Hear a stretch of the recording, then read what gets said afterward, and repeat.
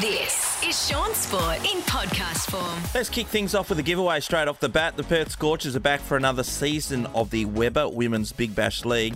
To get in on the action, we've got tickets for you to Friday, the 3rd of November. It's actually for you and three mates, plus a $100 merch voucher up for grabs to get the Scorchers gear. Nath. We are going to go with call number 7 if you want that to kick things off. Yesterday, we saw some action in the AFL. The first part of it was to do with a guy called Joel Smith, who barely plays that much for Melbourne. Now, they kept saying on the news, AFL star. He's not. He barely plays a game. He's been he's 27 and he's played 47 games at this point in time. He did play in round 23, where he gave off a positive swab for having cocaine in his system. Unbelievable. Shaun, I'm blown away by he this. was tested on game day, yes? Yeah, which means he would have had to have it in the previous 48 hours. So when that happens on game day, right, so I don't know whether if you experienced this, but what happens? So they take you away and they After the game? So it's after the game? Yep. And then is there people around? What happens? What would happen? Oh, well, you just go to, they just come in and they just say, we've pulled your number out of the hat, Nathan Morris, number 10, and they follow you around until you are able to give a sample of your urine. And obviously you're dehydrated, so you're going to have that couple of Powerades and all that. It might take a while. Yeah. So do you reckon he's like trying to slip out of the building during that when they're following you around? I would have thought so. No, I thought so. Because you know what you did the couple of nights before. I just can't believe that someone would do this during the week of playing AFL footy. Maybe he didn't think he was going to be playing. Maybe it was the last minute into the game himself. But still, that's bad. That's really bad. So at the moment, they're talking about when you read the news, he could be suspended for up to 4 years. I don't think that's going to be the case at all. Yeah. It's not performance enhancing, right? And as long as he goes to the AFL tribunal and SADA and says clearly this is not performance enhancing, this is when I took it and this is what happened. Party time. Yeah. In a nutshell, then they're talking about months suspension, and I don't know if he's good enough player to be able to keep it around, to be fair. And he wouldn't have been named if it wasn't on game day, is that right? Yes, that's correct. Wow. So if you're on your holidays, which the guys are on at the moment, and they're required to give a sample, and they test positive because of doing some kind of recreation drugs, it gets told to the AFL, and also they just mark it down. The players don't have to have a conversation about it. Yeah. But if they do it a couple of times, then the AFL doctor then goes to them and says, hey, what's going on here? You've got an issue. Perth Glory are back in action. Actually, I want to just go with one more footy thing that was on last night, and North Melbourne are going really hard at getting West Coast Eagles' number 1 pick. And they've got a whole heap of picks that they can still change with the West Coast Eagles before November. I think they might have another week or so to be able to do this. And Joe Montagna on a footy show I was watching last night was saying they reckon it's going to happen. The West Coast Eagles will give up their pick 1. I think West Coast need a glut of early picks, and you've got to get them in a 2 or 3 year window because that's the core. And we've seen premiership teams, you build that 6, 7, 8, 9 guys of your core together.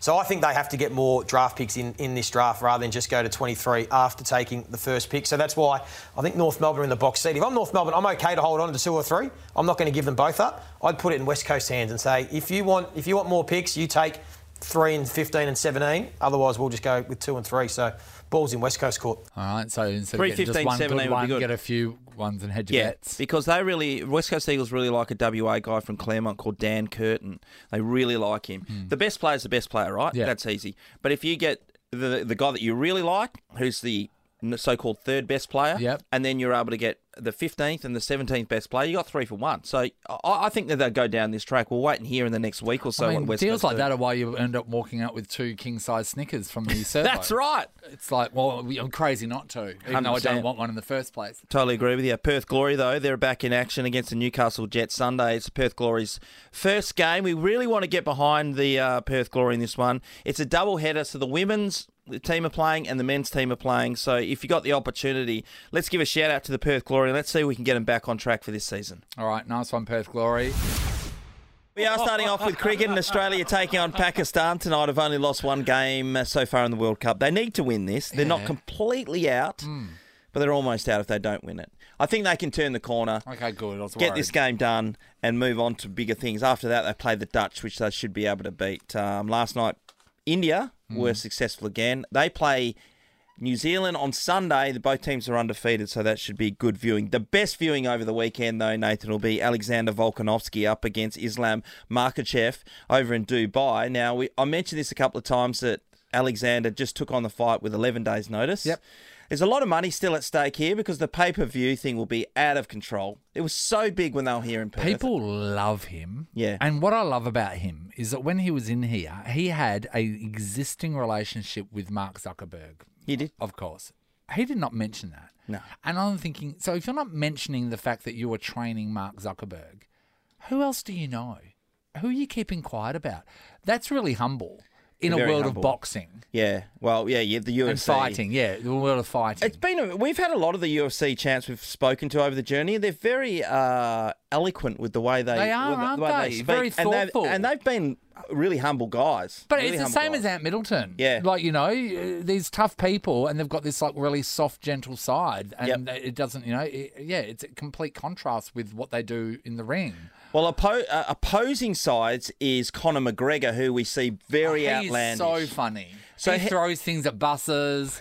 Like, he buys, gold-plated jet skis. 100%. Yeah. Well, he has been throwing mud at Alexander Volkanovski the whole way through, saying he wouldn't hold his spit bucket, Conor McGregor's spit bucket. So they're suggesting that once Volkanovski's got through this fight, then if Conor decides to come back, then those two will go hammer and tongs at each other. That would be unbelievable. Mate, he is so petty, Conor. Yeah. Remember when he bought that pub? So there was a guy that he had a problem with at a pub. He found out that that was a guy's favourite pub, so Conor bought the pub to ban the guy from the pub.